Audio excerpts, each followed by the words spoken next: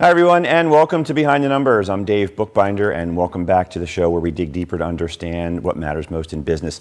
We are coming to you live today from the brand new RVN television studios, and this is episode number 200 of Behind the Numbers. So thank you out there for your continued support.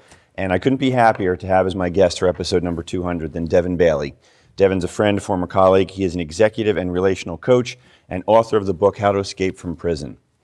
Not that kind of escape. Hey, Devan, how are you? Wonderful. Thank you for having me today. And I just want to acknowledge you. 200 episodes is no joke, my man. What a huge amount of impact and value you've given to your listeners. And I'm honored to be here today. Well, thank you. It's been a lot of fun. And I can only give the big shout out to the folks at RVN Television for giving me the platform to have these kinds of conversations. So thank you, everyone. Devan, I want to talk a little bit about your background and set the frame for the audience as to how you got to where you are and what you're up to when we talk about executive and relational coach, because you're doing some interesting things, as I understand it, in kind of marrying a traditional executive coaching program, but you're bringing in elements of what I would call couples therapy, if you will, because the couples therapy piece really relates back to how you interact with folks in the office. But I want you to explain that better than I just did. You actually explained it pretty well. So what I realized as I got more and more into executive coaching, and I'm working with, we'll call them leaders, specifically in professional services, because that's a whole special kind of blend of stress that we get, where we've got client pressures and internal pressures. What I realized is that everything is a relationship. Whether it's someone who's, I'll call them a subordinate, whether it's someone who's a peer, someone you're reporting to, everything's a relationship. Right. And whilst we focus a lot, if we're that way inclined, on improving the quality of and the connection with our intimate relationships, I hate to say it, but we probably spend more time, or at least the same amount of time, with our colleagues and our friends as we do with our spouse or spousal equivalent. For sure. So I thought to myself, well, of all the things here that I'm studying and learning that are helping me grow in my friendships, my family life, and my relationship, my intimate relationships, what from there can I take to actually help people build and forge stronger relationships at work? And honestly, the parallels are huge, and the benefits are enormous, because at the end of the day, like I said, everything's a relationship. And if we can understand what's going on inside of us and how and why people are reacting the way they are in certain situations with us, we can actually build rapport, we can build trust. And call me crazy, Dave, if we get on with people we work with and we enjoy our work, doesn't that eliminate some of the stress and we end up actually wanting to go to work? Yeah, for sure. And look, it's a balancing act, right? So if you're balanced and doing well on the home front with those relationships, in theory, you show up as a better self at work, and vice versa. Yeah, for sure. And if you can take what you learn from doing a better job of home relationships to your work relationships, it's a double whammy, and you get to actually show up in a way you want to in your life as a whole. So it's more balanced. So you've said something I jotted down here, that, and the episode title is Building Better Leaders by Building Better Humans. There's a lot to unpack there, Devan. Yeah, so I'm going to wind the clock back a little bit to explain how on earth I got into executive coaching and now why I do this unusual blend of executive and relational coaching. So I was in a big professional services firm for 15 years, doing the usual, climbing the corporate ladder as fast as I could, trying to prove I'm worth it, good enough, you know, the usual situation. And I went through an experience personally that I wouldn't wish upon my worst enemy. We'll use the term breakdown just because I don't have a better way to explain it, but it was a psychological break. I reached the bottom, if you like, and I was in a vegetative state for 24 hours. It was a full-on meltdown. And I realized as a result of that I needed to do things differently, and that perhaps trying to exceed unreasonable expectations, prove I'm worthy, do better than the next guy, perhaps that wasn't working for me. And it got me for the first time to think a little bit differently and stop trying to master the external game and start thinking about, maybe it's me. And I had this profound realization that if I wanted my life to change, maybe I needed to change. And that got me into, we'll call it personal development, spiritual development, and ultimately relational development. So that's how I got into coaching, and I left the professional services world, and I now help the people who are still in that world navigate the demands of that career with ease. You had an aha moment with awareness, the self-awareness and understanding that if things were going to change, it had to start with you. How often do you see people having those epiphanies? I do pretty often. The sad part is it generally only comes when they reach a breaking point of some kind. I think in life, whatever it is, whether it's our physical health, whether it's how we look, whether it's a relationship, we all have a threshold. And I think once we breach that threshold, we suddenly say, I'm not willing to tolerate it anymore. So I do see it quite often. Yeah. Well, certainly I see it with all the clients I'm working with. Otherwise, why would they have come But they've into got my to orbit? they've got to reach that so-called breaking point. And I kind of wish that didn't have to happen. And yet it actually drives the impetus for change. Oh, yeah, for sure. But they have to know they're on a path that is not going to end well, but yet there's some kind of psychological resistance, reluctance to make the change. Yeah, it comes back to programming, if you think about it. And if someone, said to me, what is at the core of everything you do? And as much as you may roll your eyes at this, it comes down to self-esteem and boundaries. Like, honestly, that's it.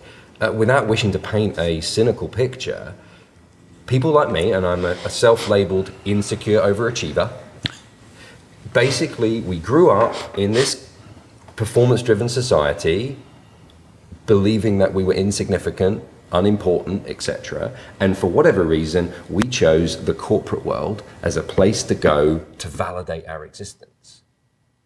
That's never going to end well, Dave.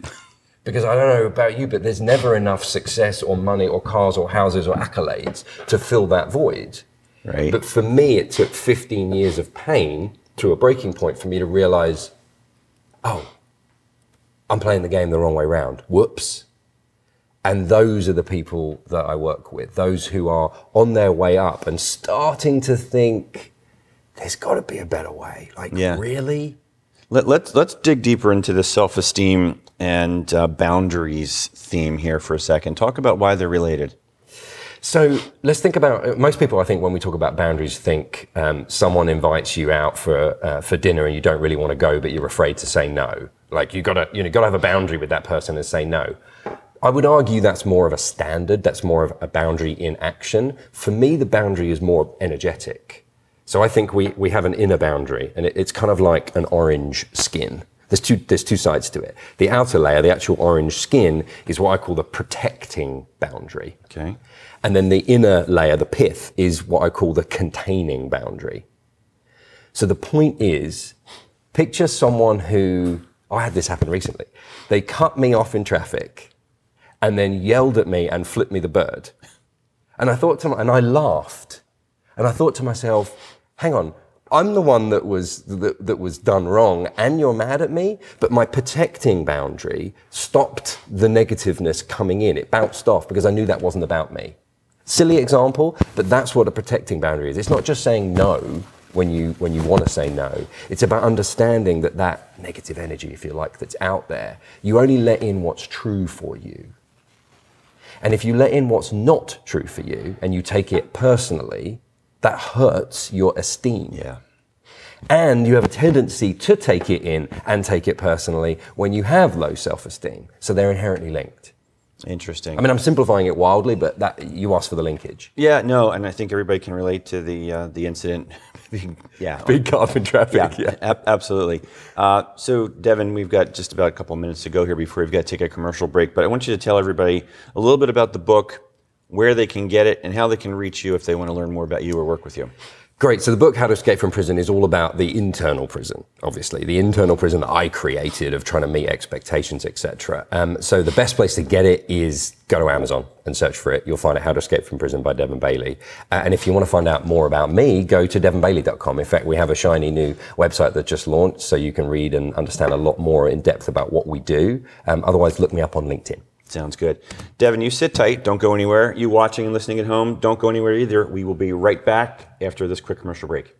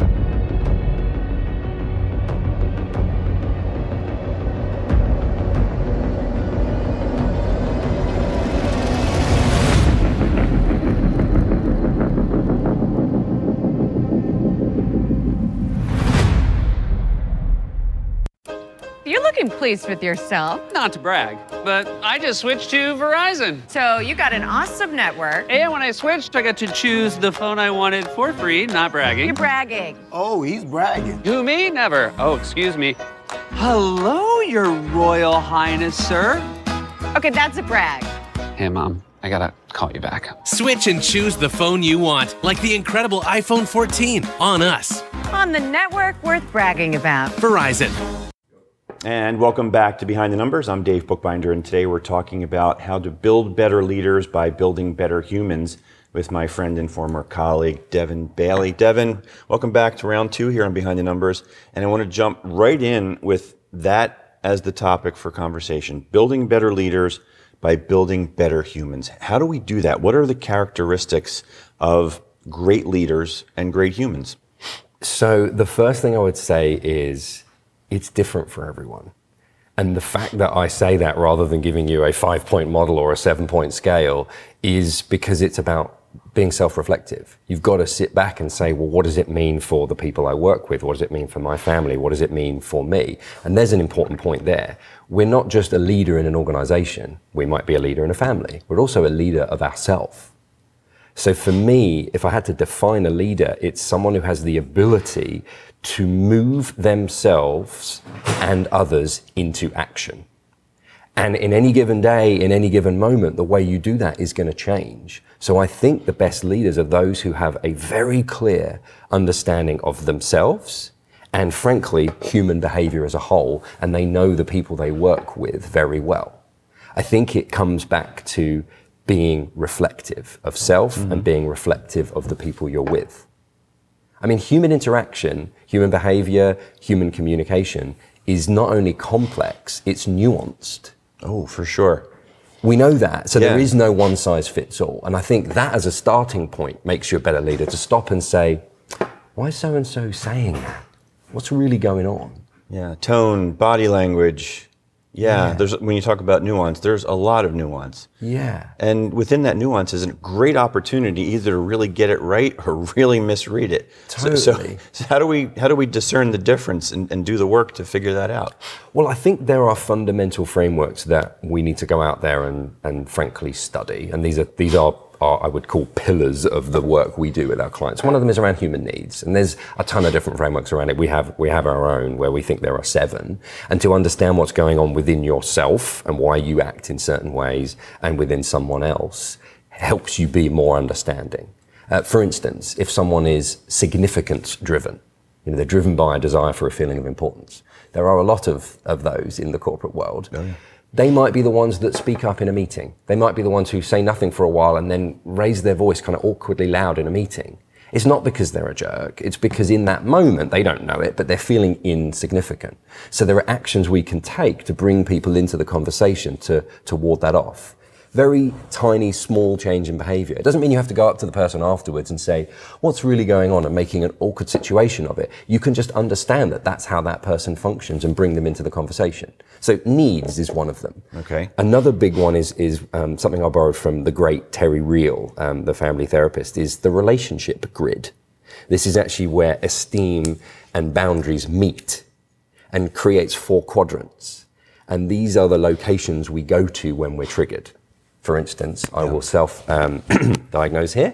I go up and left. I go grandiose and walled off when I'm triggered. I become, I know better, who do you think you're talking to, how dare you, and shut down and not let someone in. It doesn't happen very often, but that's where I go. Okay. So I can understand how to manage that because I know when I've been triggered, and the antidote for that is the exact opposite. Bring the walls down and come down off your high horse back to the center of health. So I can manage myself in a situation to not be a grandiose prick when someone triggers me. That makes me a better leader. Yeah. Similarly, when I see someone else get triggered and maybe they go down into shame and across into being walled off, you can hold space for them. You can ask thoughtful, intelligent questions. You can remove judgment from your tone to help that person come back up to health. These are different frameworks that we just need to know as leaders, that that's what's going on in the human brain so that we can be more understanding. The neuroscience of leadership, huh? Yeah, for me, that's what it starts with what's really going on here with yourself and with others. I honestly, Dave, I don't think it has to be more complicated than that. So the first step is it checking in with yourself and see, where am I? How am I reacting? How am I responding? For sure. Okay. It has to be, because, in my humble opinion, because we are no use to anyone when we are in our limbic system, when we're triggered, when we're stressed. Like, how many times have you or any of your listeners ever been triggered by something and some seemingly small problem has seemed insurmountable? Oh, yeah. And then 20 minutes later, 30 minutes later, we think to ourselves, what was I worried about? That's because we went limbic. Yeah. We went into that fight or flight response, and frankly, we're no use to anyone in that state. So absolutely, Dave, it starts with us, because at the end of the day, man, that's the only thing we can control. Okay, so then for the benefit of everybody watching and listening, to get to that spot where you do that check-in, where am I? I'm in the upper left-hand quadrant. I've got to bring myself back down. You've got to do that instantaneously in the circumstance, right? You do, and it's just like working out. Like the first time you went and did deadlift, or the first time you tried to arm curl, whatever, it hurt and it was difficult and you failed. Okay. But the beauty of these tools is they're so impactful. You can start practicing them badly now, and you'll notice a difference in yourself and in the relationships around you. That's the beauty of this. There is no perfect. There is no perfect. I don't think the point of this is to be ideal. It's just to be better. To be better so that you can then respond in that situation, but you've got to do it quickly. And I think I hear you talking about a muscle memory situation where if you do the work, you do the reps, when you're in the game, so to speak, it'll come back to you. So talk a little bit more about the work that we can do. Does artificial intelligence have any impact on any of this? I mean, sure. In businesses themselves, I guess there's a bunch of things that we can rely on robots, for want of a better phrase, to make decisions for us. But what I actually think is important is to lean into how we can use it to better serve people, if that makes sense. And actually what we're doing, we're discovering that a lot of our clients, what they want to learn, these, as I call them, pillars, this kind of like fundamentals of human behavior, neuroscience 101, is they want self-directed study. They don't necessarily want some guy with an English accent standing up on stage telling them how they should do it. They want someone to point them in the direction of what to go study.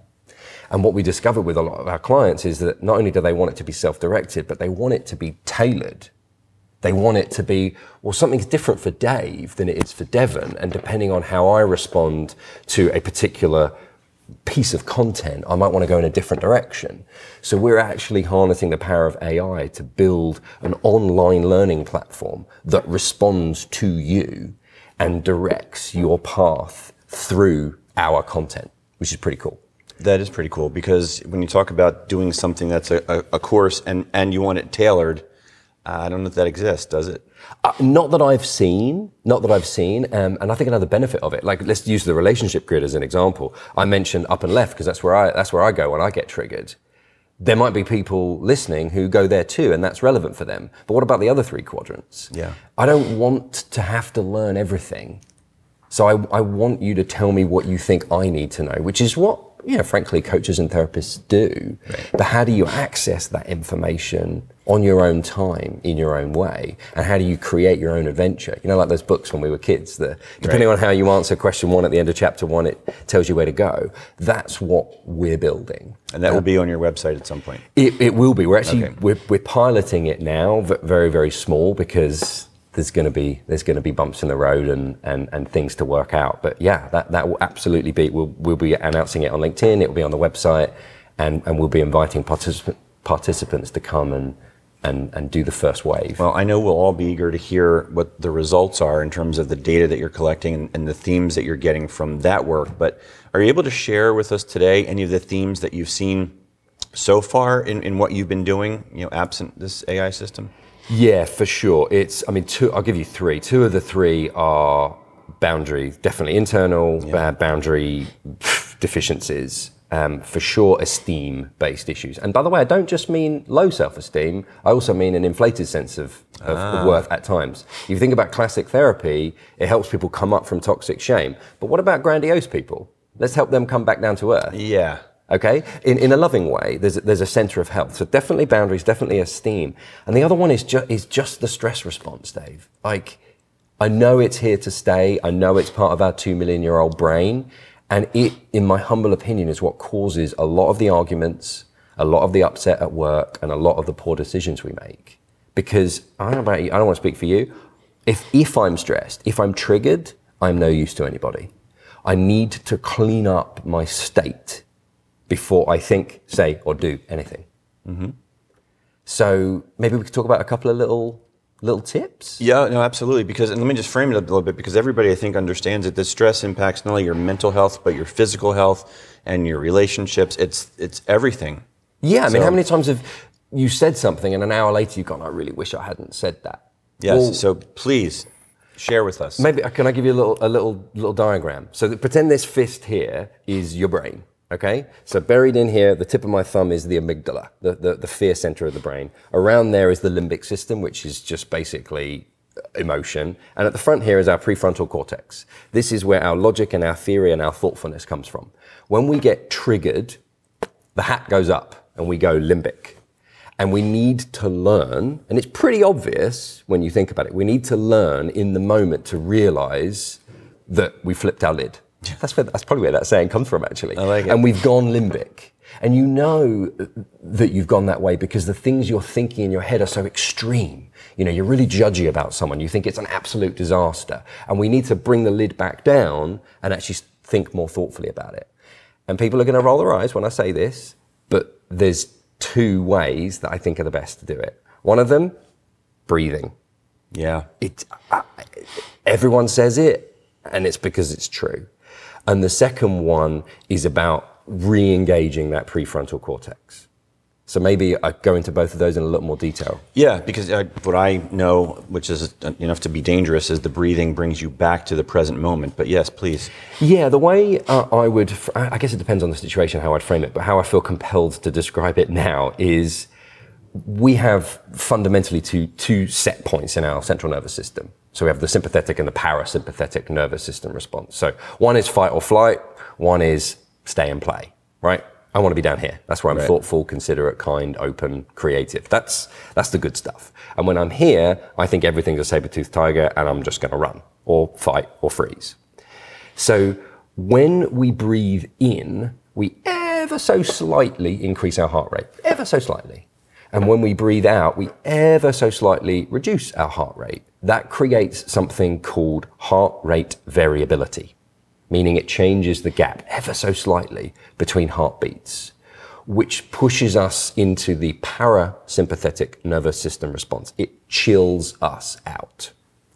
So if you just take a juicy inhale, and here's the key for me, my body might be different to everyone else's, I don't think it is, breathe out really slowly and just enjoy and savor a juicy exhale. And maybe do that twice, and you'll just feel the relaxation enter your body. Like, Dave, that's it.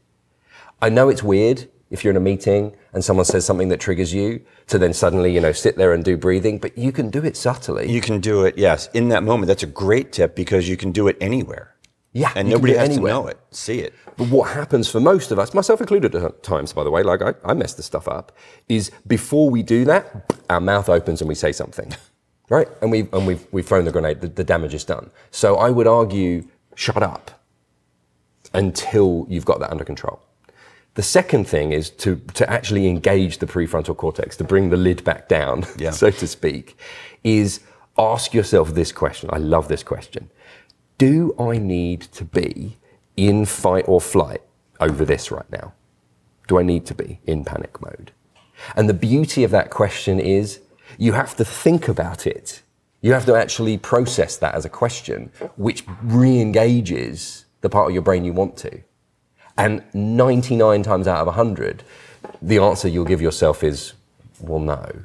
And that alone will calm you down. Interesting. In terms of getting the breath work and responding to that moment, somebody else I read or heard recommended counting backwards from 5.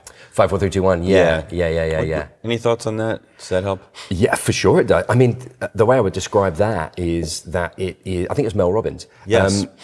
Is it puts these are not her words, these are my words. It puts space between you and the thing, the incident, the person, the situation. And space is a good thing because it gives us time, it gives us a gap, it gives us an opportunity to respond wisely rather than react blindly. Yeah. And look, all of this resonates because I think everybody watching and listening has heard from their parents at some point growing up that before you open your mouth, if you feel like you're going to respond, count to 10. Yeah. So, I mean, somewhere in all of this is the pause, catch your breath, reflect briefly. Devan, we're coming down to the short strokes here, just a few more minutes to go in the program, but I wanted to talk a little bit about the difference between emerging leaders versus the seasoned leaders. I imagine there's some interesting distinctions there, and in about 3.5 minutes, I'm going to let you give us as much as you can. I love that you asked about that. Thank you. So thus far, I've worked primarily with what I would call established leaders. I don't mean that in a grandiose sense. I just mean folks who have had blessed careers and are in positions of authority and leadership. And helping those individuals think differently, act differently, enjoy themselves at work is a gift. I realized, however, that if we're really going to change the corporate world, if we're really going to end suffering in the workplace, we need to reach people who are on their way up and teach them a new way. Just like family dysfunction rolls through generation to generation, so does toxic leadership. Yes. So let's teach forgive me for sounding funny, but the youngsters, that's patronizing, teach the folks who are on their way up a different way of being and leading, so that 10, 15 years from now, when you and I might be retired somewhere sipping cocktails together in Maui, the corporate world's a different place. Because the people who have come up under them have learnt the new way, and they're now in positions of authority running things differently. That's the point where I put my hand out and say, do you want to do things differently? Those are the people I primarily serve today. Yeah, and they're the ones that really need it the most. And I think the good news is they want a different world. They've seen what corporate America looks like, and they don't want to be constrained in those same boundaries and in that game. Right. But there's a stat that I mentioned in one of my books about when the average age that someone's promoted to a manager in the U.S. is 31. Yeah. And the average age in which they get their first leadership training is 42. Yeah. So they've got a decade to screw it up, and presumably with leaders who have given them bad role models. Yeah. So what advice do you have for those emerging leaders who see a better way, want to do it, but may not be in a situation where they've got the support from the old guard? In about 60 seconds. Ask for help. Find someone who has the result you want. I think it all comes down to modeling. At the end of the day, there are, even in the kind of older gang, there are leaders that are inspiring and wonderful today. So it's possible. Remember that it is possible. I don't want to say anything's possible, but anything's possible. So just know that it's going to be okay. And look, ask for help. Don't be afraid to ask for help. Find someone who has the result you want and model their behaviors. It doesn't have to be me, doesn't have to be one of our programs, but find someone. There is a different way. And the second thing I would say, because this really hurt me for some time, is you have time. That insecure overachiever in me who believes he's not as far ahead as he should be is always in a rush. And I think I'm too old or missed the boat or what. That's nonsense. It is never too late to reinvent yourself. So just know that it's okay. There's another way, and go ask for help, and you have time. You have time on your side. You will figure it out. Good stuff. Devan, tell folks watching and listening how they can get in touch with you. I would love for you to reach out to me through LinkedIn. Come and find me at Devan Bailey or devanbailey.com. We have our swanky new website, so you can reach out to us there and read more about what we do there. Do check out his swanky new website, because I do think when someone's speaking with an English accent, they are much smarter than I am. So, Devan, thank you so much. Unfortunately, we are out of time. It goes fast here, but thanks so much for being with us today on Behind the Numbers. Thanks for having me, Dave. That's great. I'm really thrilled that you're here for episode number 200. And thank you at home for watching and listening. We can't do this show without you. There will be more episodes coming soon. As a reminder, I'm Dave Bookbinder, and I'm the one that my clients reach out to when they want to know what their most important assets are worth. If you've been told that you need to know what the value of your business is, or just want to know for strategic planning purposes, definitely reach out. I am happy to have a conversation with you. You can find me on LinkedIn, Facebook, Twitter. Do hit the subscribe button and stay in touch with all that we're up to here on Behind the Numbers. We look forward to being in touch with you again soon with some new episodes. That's all for now, folks. We will see you next time on Behind the Numbers. Take care.